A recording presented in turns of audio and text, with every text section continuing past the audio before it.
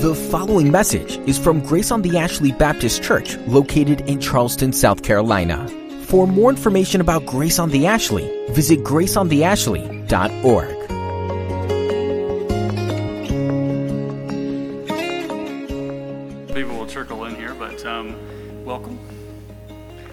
We're glad that you're here. All three of you. That's okay.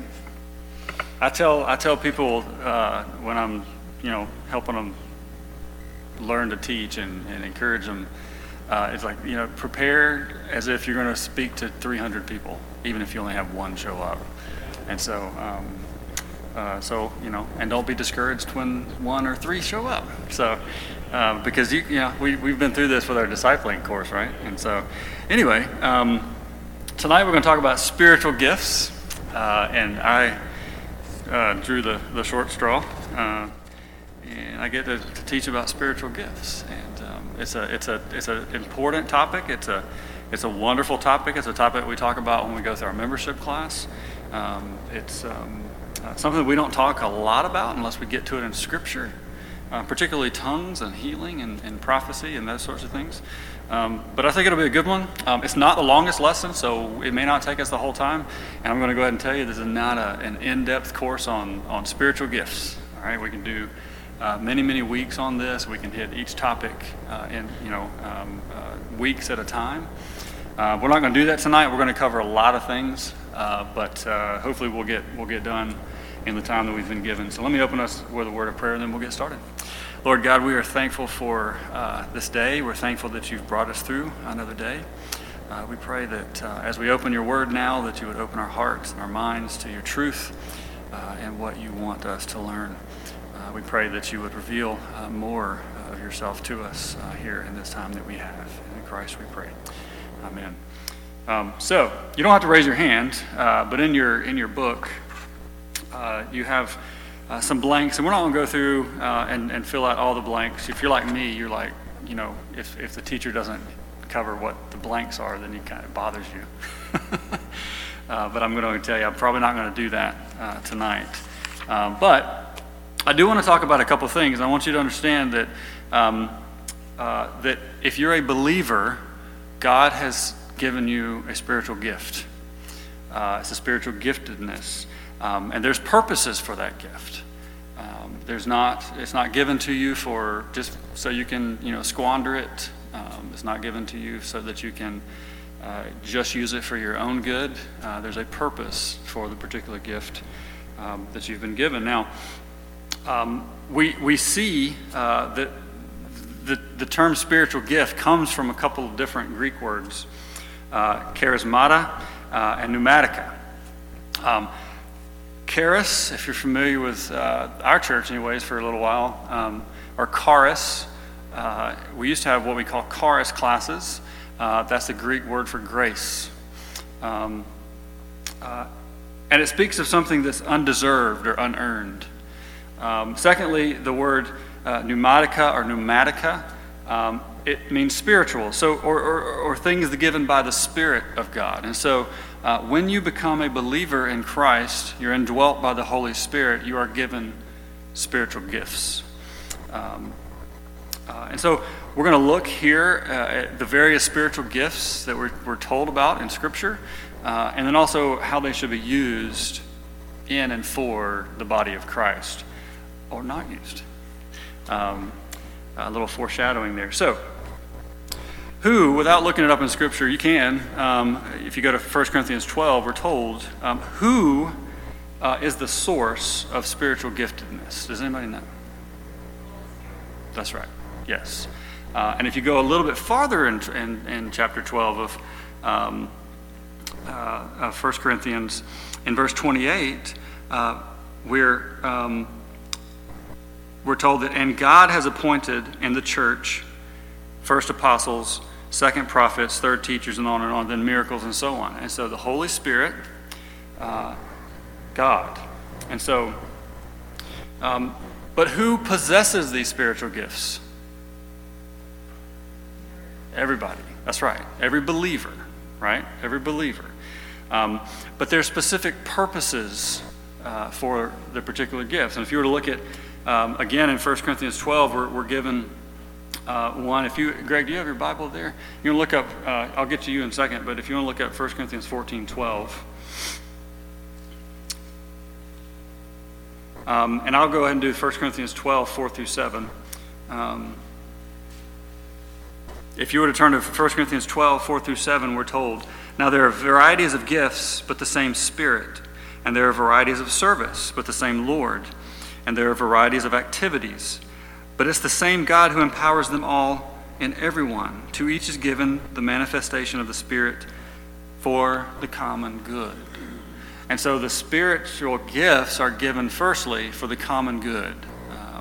Secondly, Greg, what do you have in 1 Corinthians 14:12?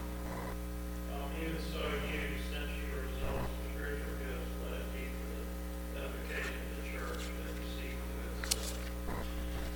So, secondly, we see that spiritual gifts are given for the what? The edification of the church. Exactly right. And so there's a third reason that God has given us spiritual gifts, and that's, if you don't have to turn here, but if you were to flip over to 1 Peter 4, starting in verse 10.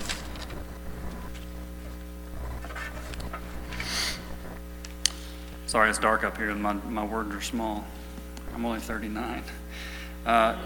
"As each has received a gift, use it to serve one another as good stewards of God's varied grace. Whoever speaks, as one who speaks oracles of God. Whoever serves, the one who serves by the strength that God supplies, in order that in everything God may be glorified through Jesus Christ."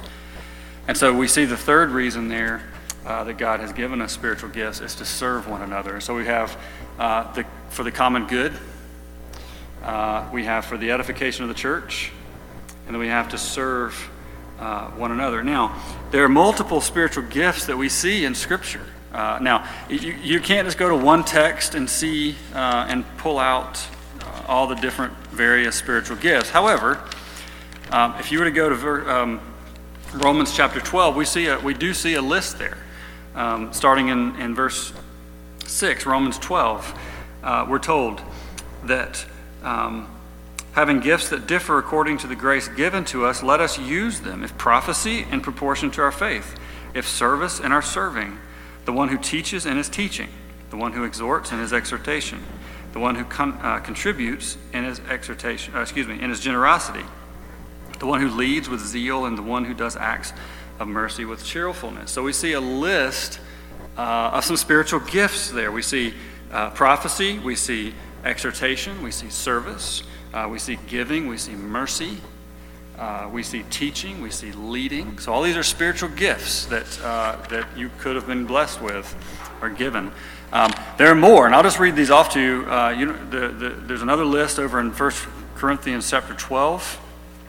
We see wisdom, we see healing, we see knowledge, prophecy, we see faith, we see this distinguishing of spirits, we see various kinds of tongues, we see interpretation of tongues, we see healing, we see administrations, we see miracles, helps, and various kinds of tongues. Again, in chapter 12 in 1 Corinthians, it mentions tongues a couple times. And we'll talk about that in a second. However, it's important for us to know that as these gifts have been given, there are some that are permanent gifts, and then there are some that were given as a temporary gift. That is, that they would eventually cease at some point.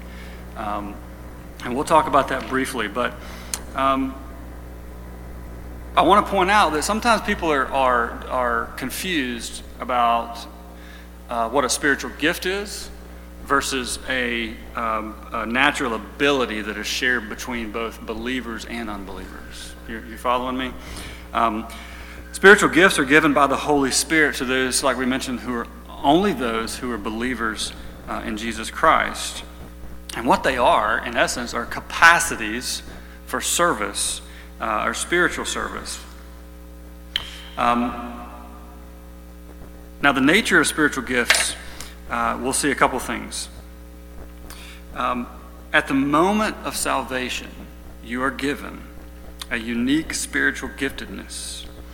when you were indwelt by the Holy Spirit, he gave you something. Now, you may not know what that gift is immediately.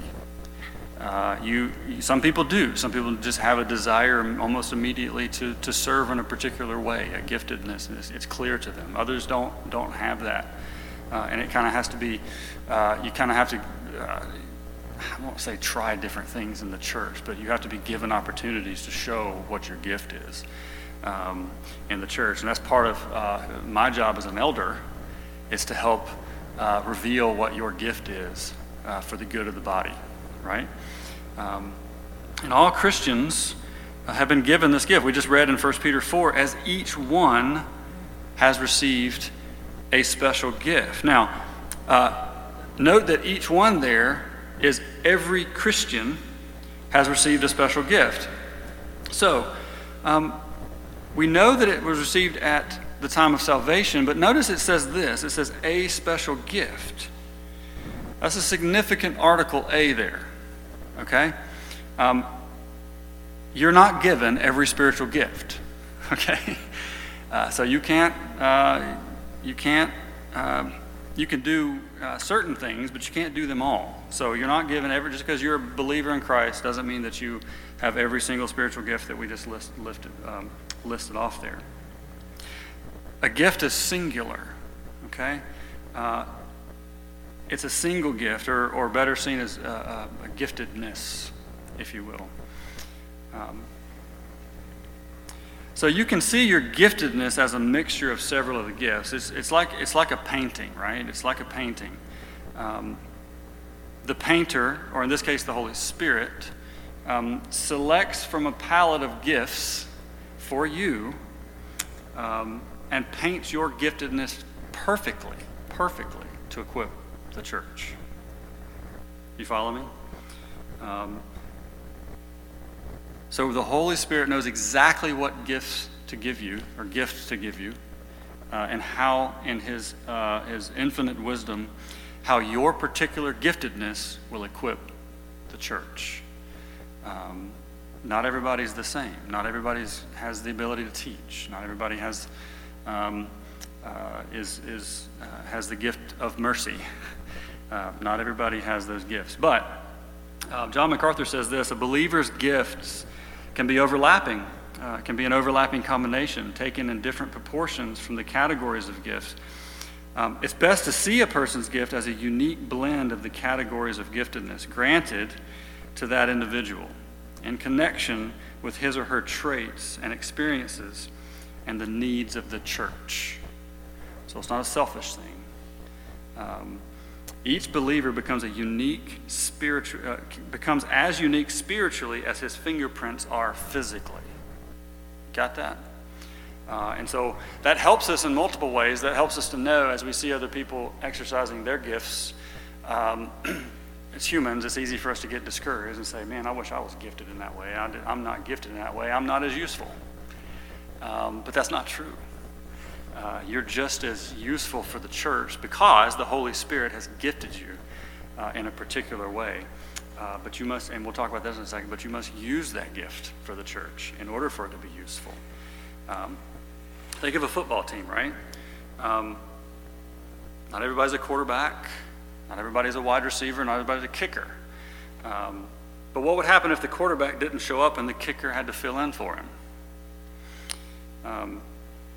In the same way, the church is made up of many members. And so each is uniquely gifted for different areas of service in the church and ministries in the church. And I say that over and over again because it's important for us to know that. I've had people tell me, well, I don't know what my gift is. I don't have any gift. I just want to come and just, enjoy other people's gifts. But if you're a true believer, that's not the way to look at your own personal Christian life, but also the life of the church. And so we read Scripture, and it tells us all of these gifts that have been laid out, everything from service to leading to teaching to wisdom to prophecy to and we'll talk about that word prophecy in a second, but healing and tongues even.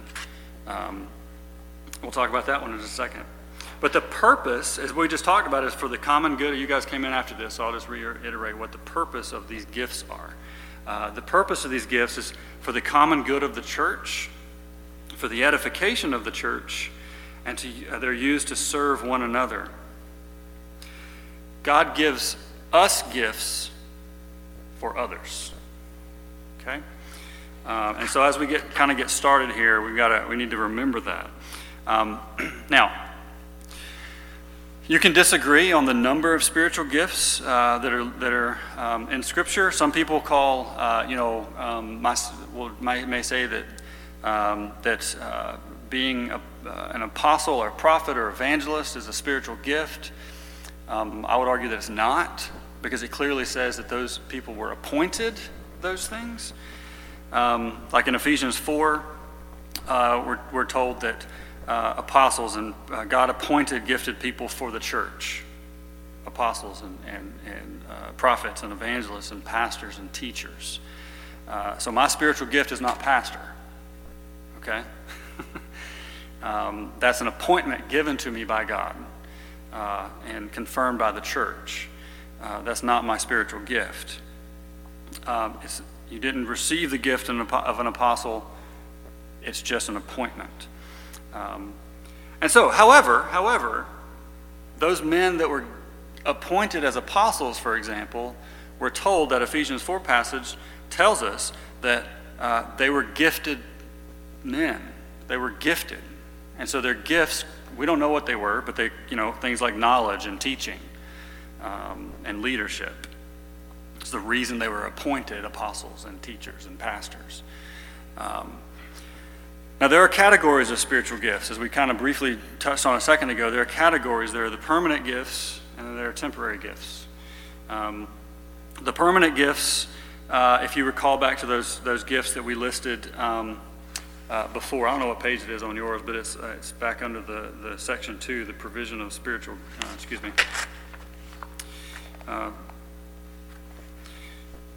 I don't know what your book looks like, but mine has the permanent gifts, everything from prophecy to teaching to faith, wisdom, knowledge, discernment, mercy. Do y'all have that list? You do? Oh, perfect. Great.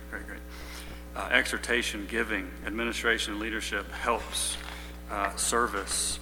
All of those are the permanent gifts. One permanent gift, though, that's listed there that may cause a sense of confusion. Does anybody know which one it might be? Well, not giving. Prophecy, right. And so some people it's giving. That was a temporary gift. So the gift of prophecy is important that we distinguish what that word prophecy actually means. Okay? If you truly understand what prophecy means, it doesn't mean to tell the future, right? The word prophecy means to tell forth. And so when we say the word prophecy, with the completion of Scripture, we're foretelling, the foretelling part of the gift has ceased. Today, with the person with the gift of prophecy tells forth the word of God from Scripture. You following me? Okay, so prophecy does not mean I'm going to stand up here and I'm hearing a word from God and I'm going to tell you what he's saying. Something about the future or something that's not in Scripture, but God is just telling me right here on the spot. That's what a lot of your charismatic movement churches would call prophecy. We believe that canon is closed. You shall not add or take away from my word, right? And so because Scripture is closed, the canon is closed, you cannot add or take away from it. Foretelling future, or God directly speaking to somebody in order to tell you what he's saying, that ceased. All right? So when we say prophecy, we're meaning to tell forth what God has already revealed in his, or proclaim. We can use the word proclaim also instead of prophecy.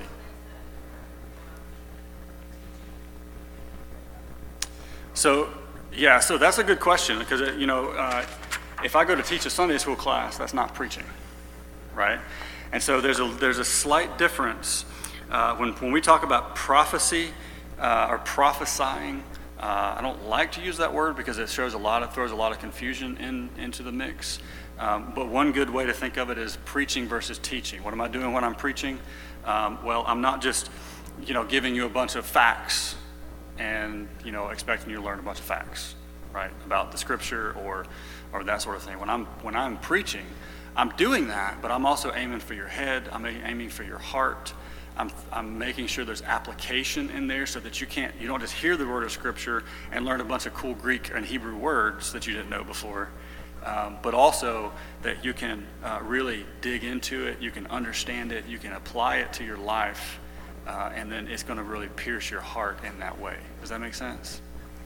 So there is a difference between preaching and teaching, or prophesying and teaching, and that's why the gift is listed separately.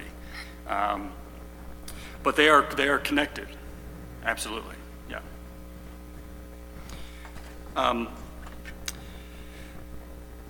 So when we talk about the permanent gifts versus the temporary gifts, the permanent gifts are those that people are still gifted with today.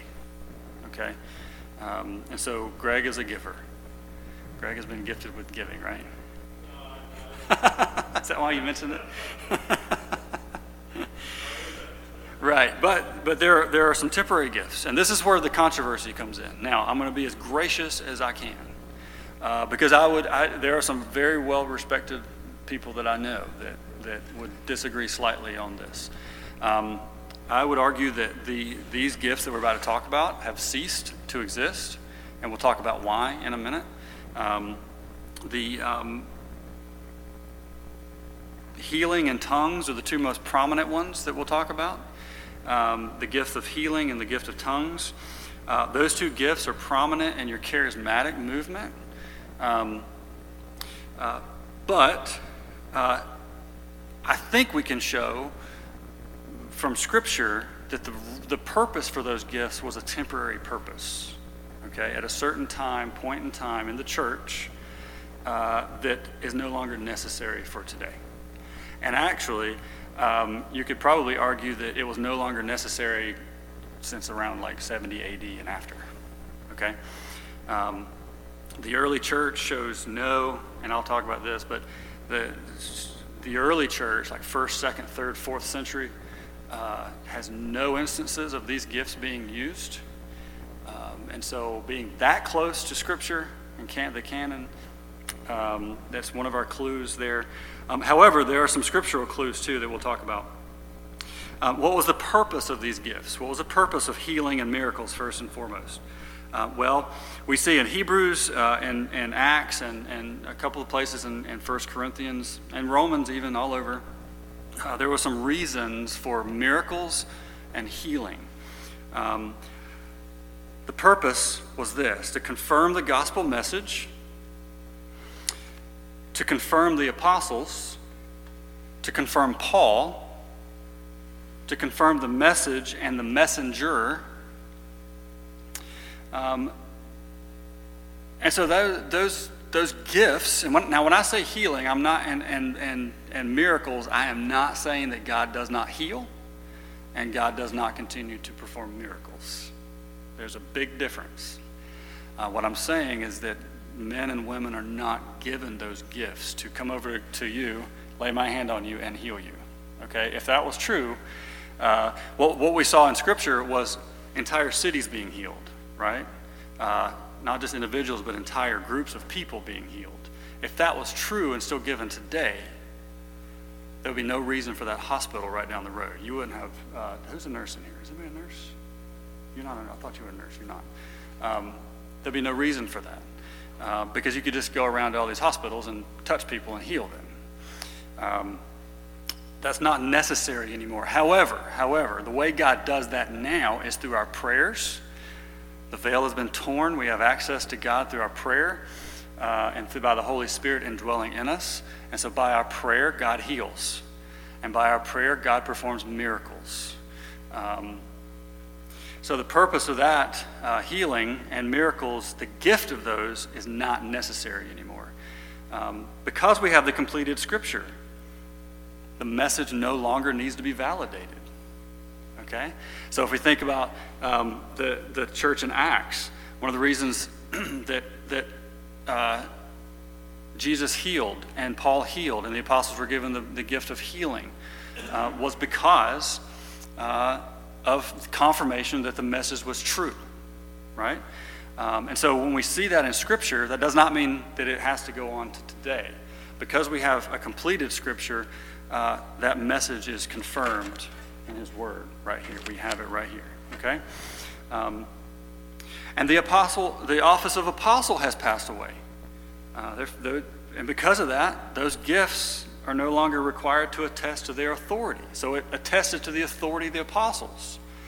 And so the message was affirmed through the gifts of healing and tongues in a second, and miracles. But also the messenger was affirmed to say that I am appointed directly by God. Let me prove it, essentially. Does that make sense? That's no longer necessary today. There was another thing real briefly, the usage of the gift of healing at the time of the early church. It was instantaneous. The healing was complete and permanent when a healing did take place. They healed blindness, they healed paralysis, and on and on and on. And also healing was unconditional. You didn't have to do something or depend on the faith of the one being healed. What do we see today? It depends on your faith, and if you don't have it, or your seed money. That's exactly right. If you don't have enough faith, then God's not going to heal you. And that was not a joke. If you don't send enough money in, God will not heal you, or hear you. And so that gift of healing given to someone is not. It ceases to exist. There are manifestations of the gift of healing. It's not the same as in the early church. None of your faith healers today heal instantaneously, completely, permanently, or unconditionally. There's always that condition there. Also, the healers today don't heal blindness or paralysis or similar conditions, right? Regardless of what you see on TV of people being knocked over and blown on or whatever they do these days, that's not the gift of healing. Those are snake oil salesmen, and they're lying to the people there. And a lot of actually probably most of them are just paid actors, to be quite honest with you. So I want to iterate this because I want you to hear me. We do believe that God still heals and God still performs miracles. We do not believe that the gifts of healing and miracles are still active today. Does that make sense? Okay. Now, if you came from a charismatic background, that might be difficult to grasp. My wife came from a charismatic background, and she'll tell you that over the years she has struggled with, like what we're about to talk about, the gift of tongues. And is it true? She never did, but in her church they did. And they made you feel like you were less of a Christian or not a Christian if you didn't. And so what do I talk about with tongues? Well, there's a purpose for the gift of tongues as well. David, you're just in time. I was just about to teach everybody how to speak in tongues. When you see folks on television today speaking in tongues or in churches today, that's not what Scripture talks about speaking in tongues. It's not, bought a Hyundai, should have bought a Honda, over and over again, faster and faster and faster and faster. It's not. No, it's not. There was a purpose for the gift of tongues as well. And first and foremost, 1 Corinthians 14 is probably is the place to go for tongues and prophecy.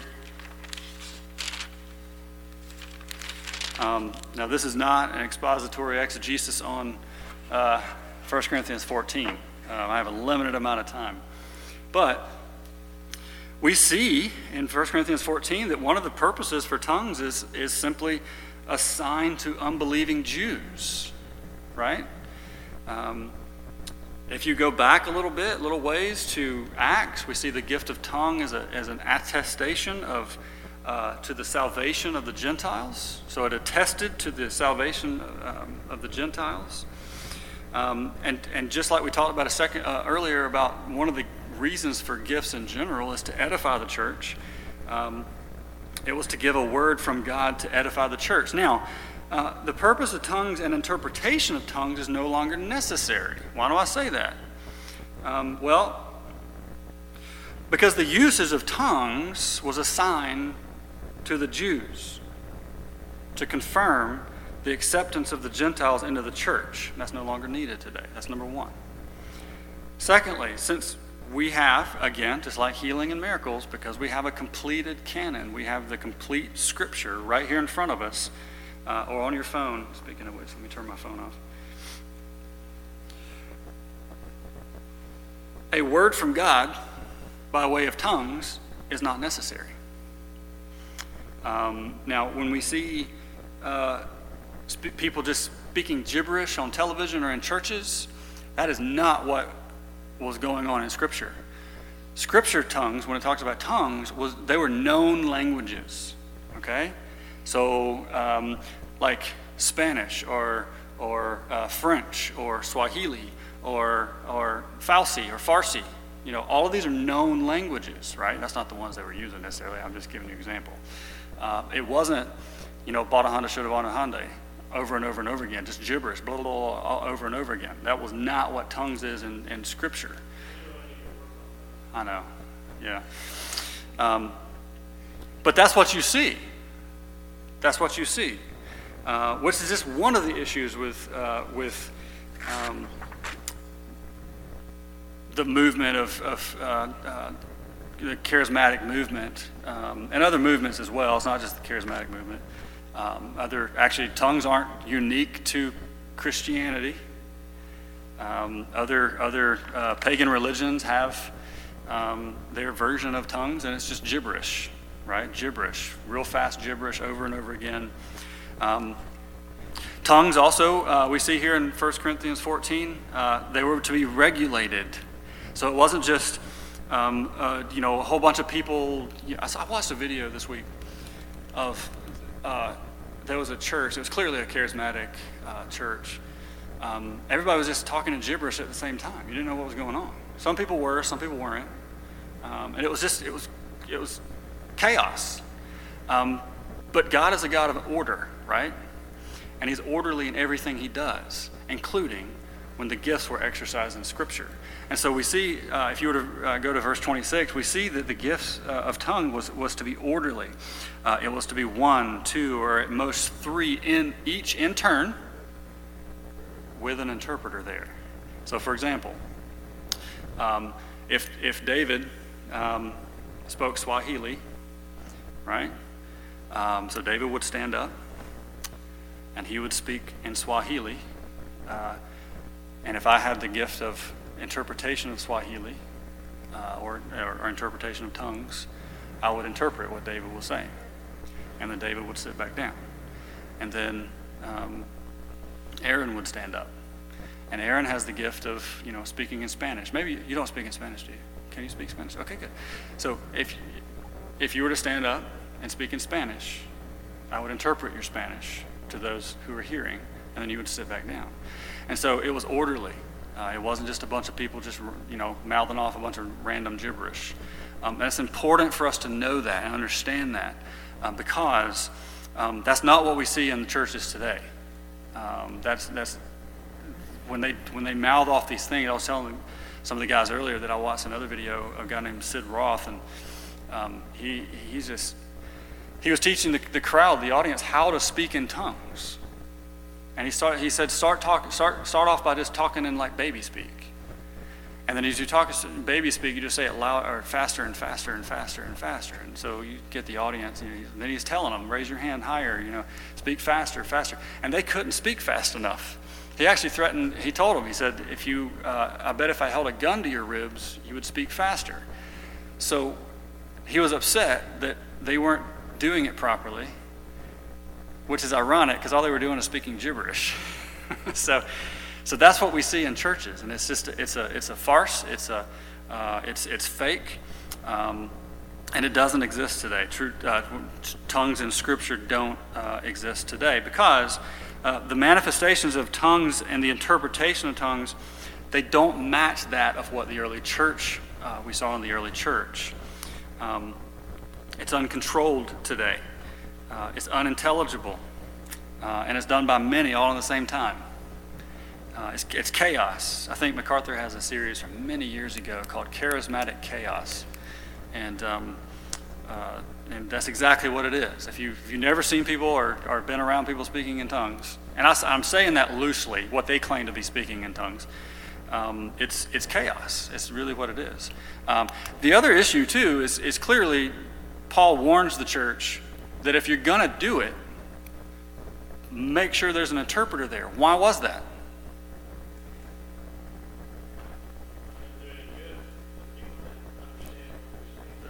That, and there's probably going to be some unbelievers there. And what's going to happen if somebody just stands up, even if you're speaking in language, no, we're talking about the early church now, you're speaking in a known language, but nobody can understand you. If you don't have somebody to interpret, that unbeliever is going to think, these people are crazy. And that's exactly why Paul warns them, don't do it unless there's an interpreter there. If you don't have an interpreter there, or somebody with the gift of interpretation of tongues, just stay quiet. Right? And so it's even then, it's controlled. It wasn't an outpouring of just randomness. So anyway, where was I? Now, it's clear that all Christians have the indwelling of the Holy Spirit at the time of salvation. Some churches today will claim that if you can't speak in tongues, you're either a second-rate Christian or you're not a Christian. But that's clearly not scriptural. Because even those in the early church, not all of them had the gift of speaking in tongues. So that couldn't have been true, right? But all Christians are indwelt by the Holy Spirit. And so I just wanted to throw that out there.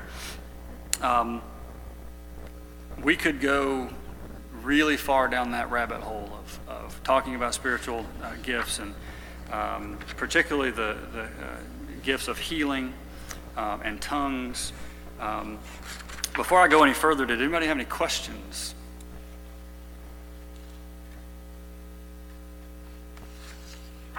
Have you ever been in a church where people were speaking in tongues? Or claimed that's what they claimed it was? You can teach yourself to do it. Yeah. A lot of churches have classes. Yeah. It's actually a thing called universal loss. Yeah. It's just something once you get the hang of it, you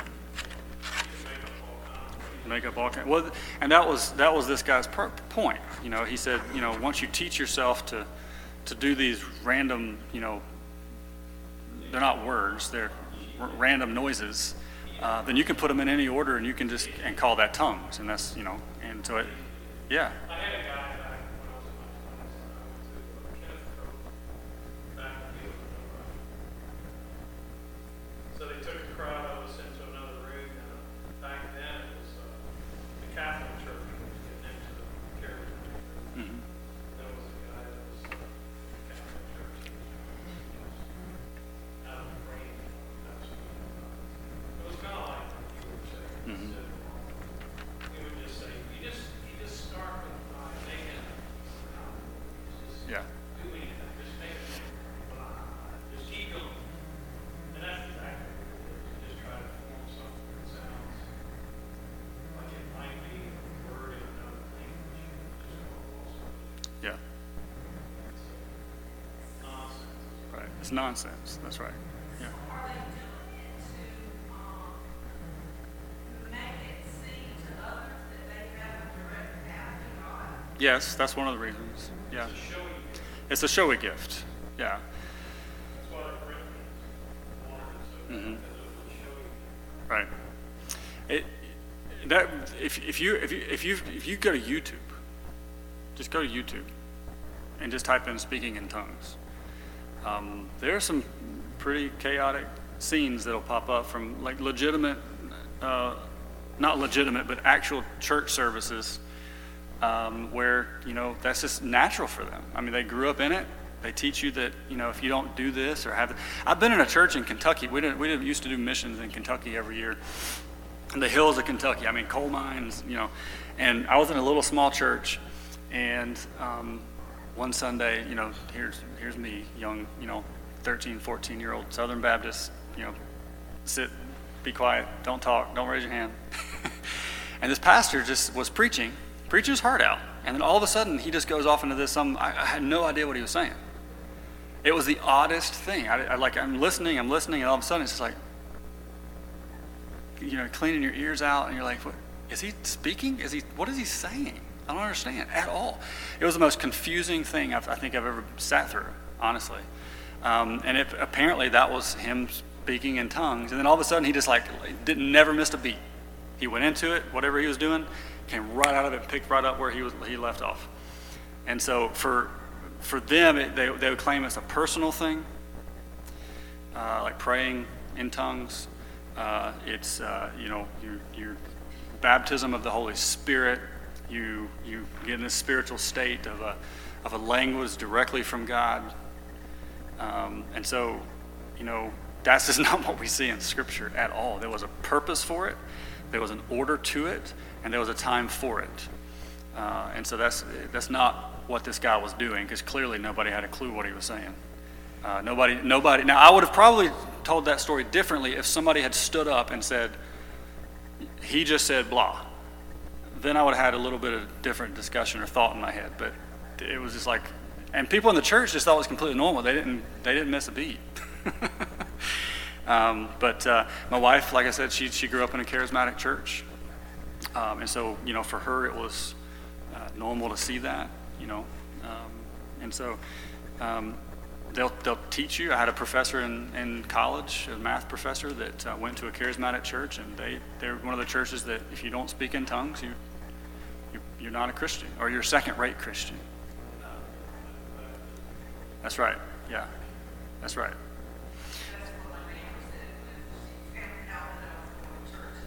He said, "Be careful, because they don't believe in the baptism of the Holy Spirit." Well, we do, except it's not a second baptism.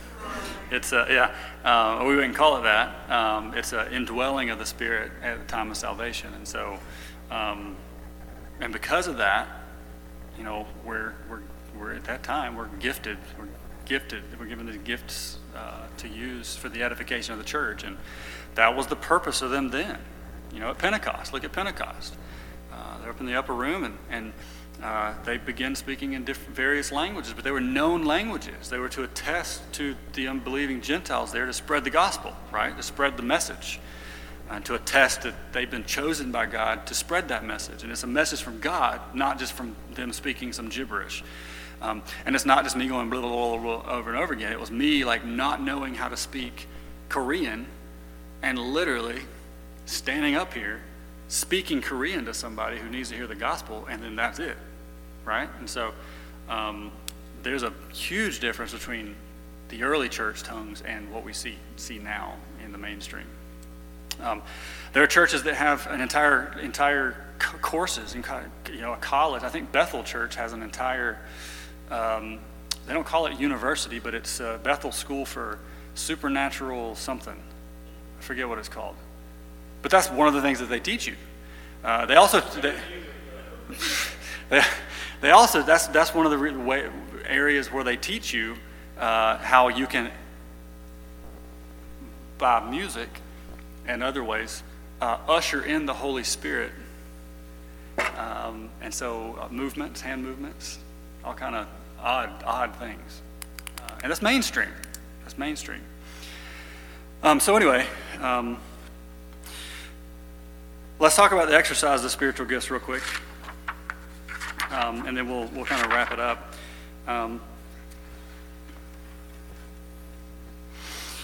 I want you to know. I want you to see. We didn't cover necessarily this question here. And if you've done your homework, if you haven't, that's okay.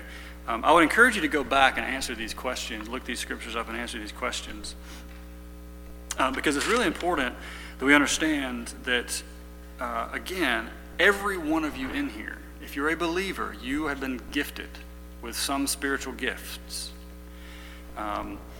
What is that? You know that.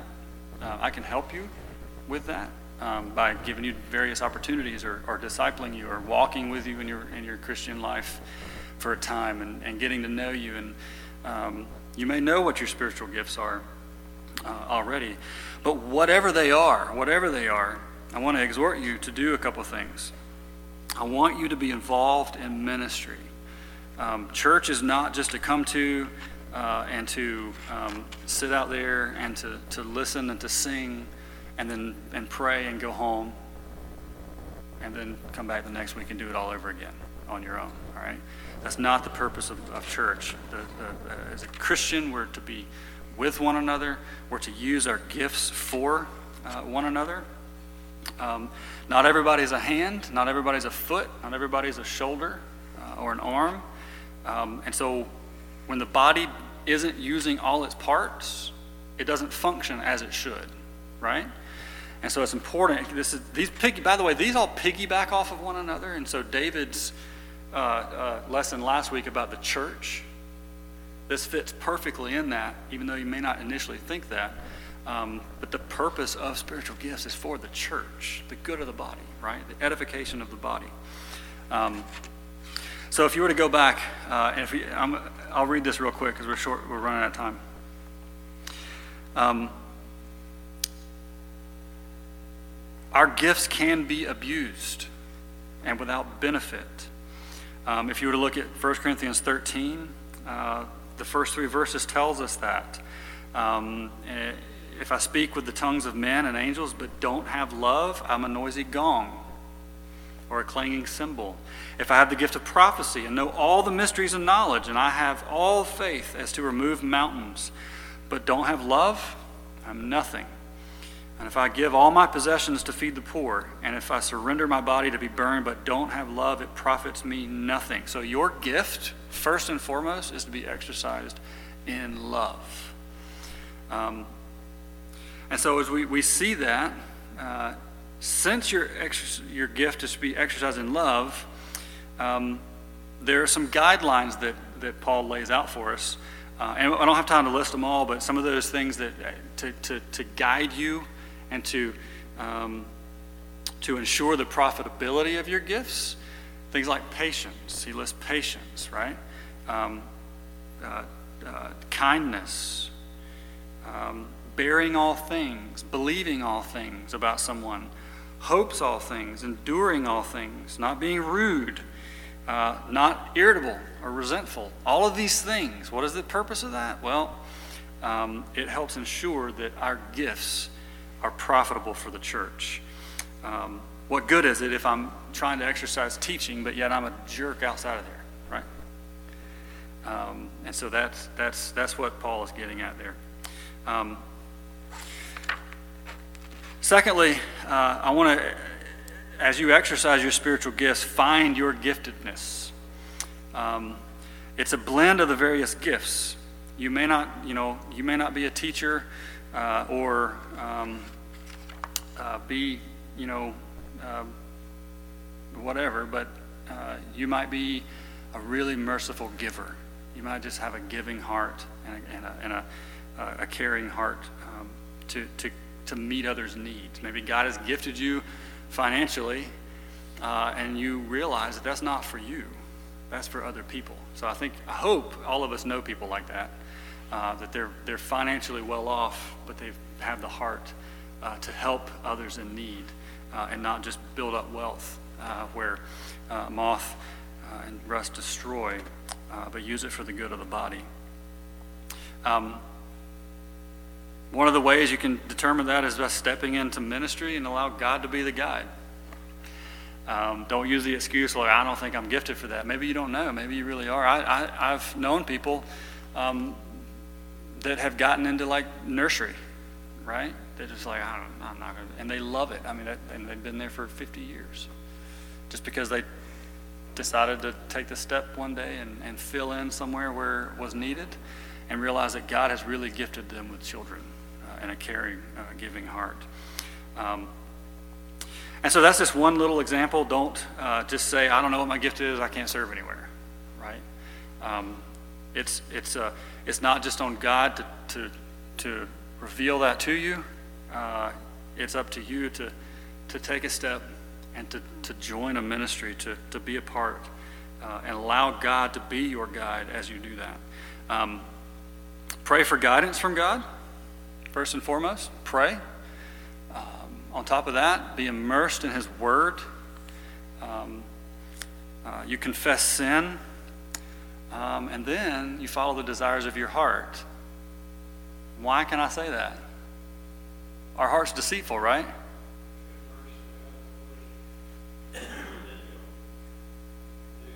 It's exactly right. Yep. That's exactly right. And after you've, you realize and God has revealed what your gift is to you, and you're serving, minister that gift in love, like we just talked about. It's got to be in love. As we do things in love, we're not seeking our own benefit from it. We're not seeking to build ourselves up, although we do get some benefit from it, right? But our heart will be to benefit others in the church through the gift that God has given me. We'll seek to care for others. We're not seeking to cause division in the body, saying, I'm the best teacher there is. I need to teach every class in this church. I'm the only one that can teach, right? That's not love. That's pride. And if you're doing that, you haven't confessed the sin, which means now you're just following the desires of your own heart and not the leading of the Holy Spirit, right? Anyway, so there's some application, just real briefly as we wrap up.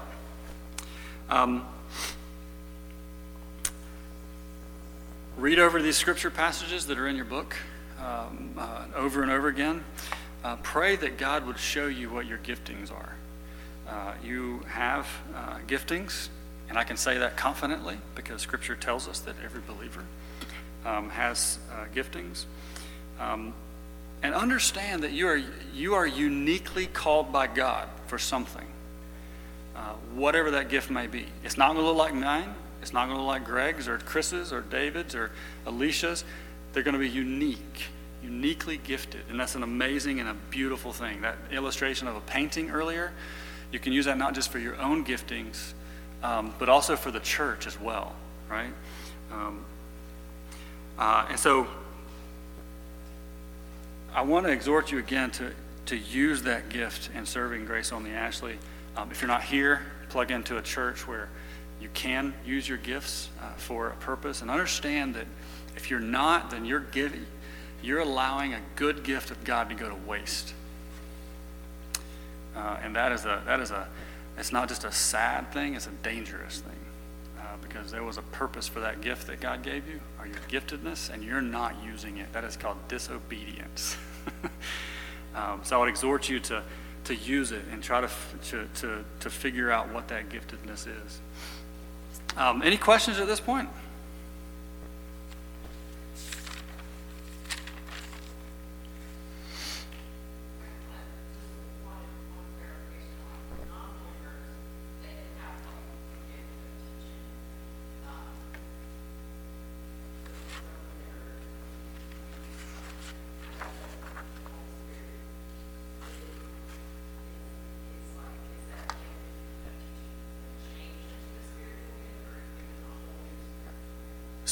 Okay, so that's the teaching is a good one, because I've had really good teachers over the years that weren't Christians, right? But they're really good teachers.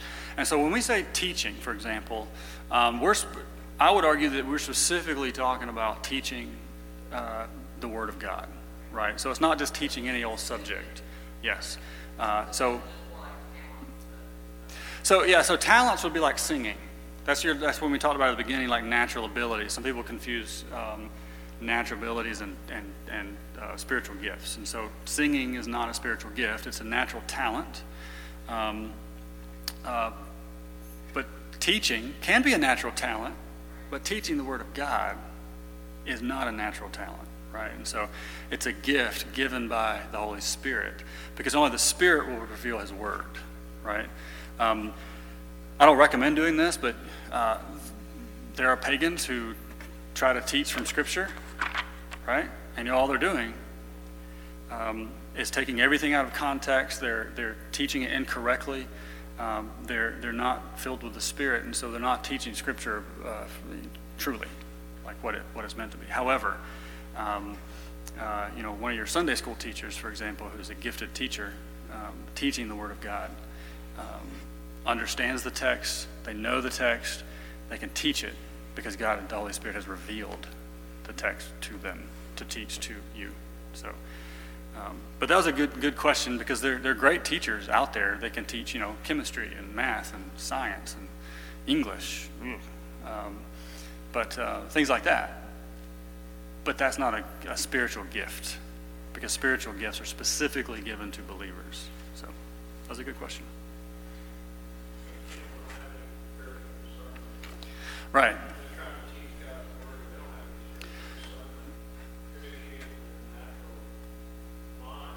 Yeah.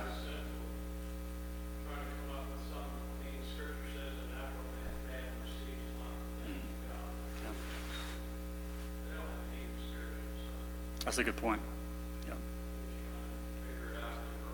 Right. Yeah. And God has given, that's another point too, God has given men and women, humans, intellect, right? And that's what Greg is saying, that they're just using their intellect to try to figure out an unknowable God, right? So we can't know God without him revealing himself to us. And that's done through his Spirit. So.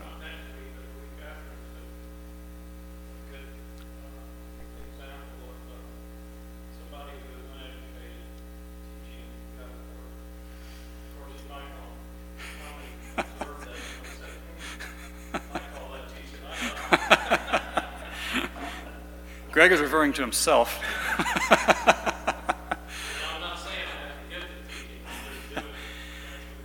Greg is an incredible teacher. Don't let him talk about that. He's humble bragging.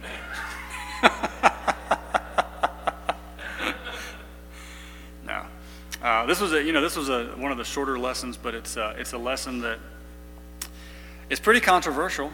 It's pretty controversial. It can be, depending on your background, how you were brought up. I know some well-respected pastors that I follow that would not go so far as saying tongues have completely ceased. Now, I would say this. Let me say this.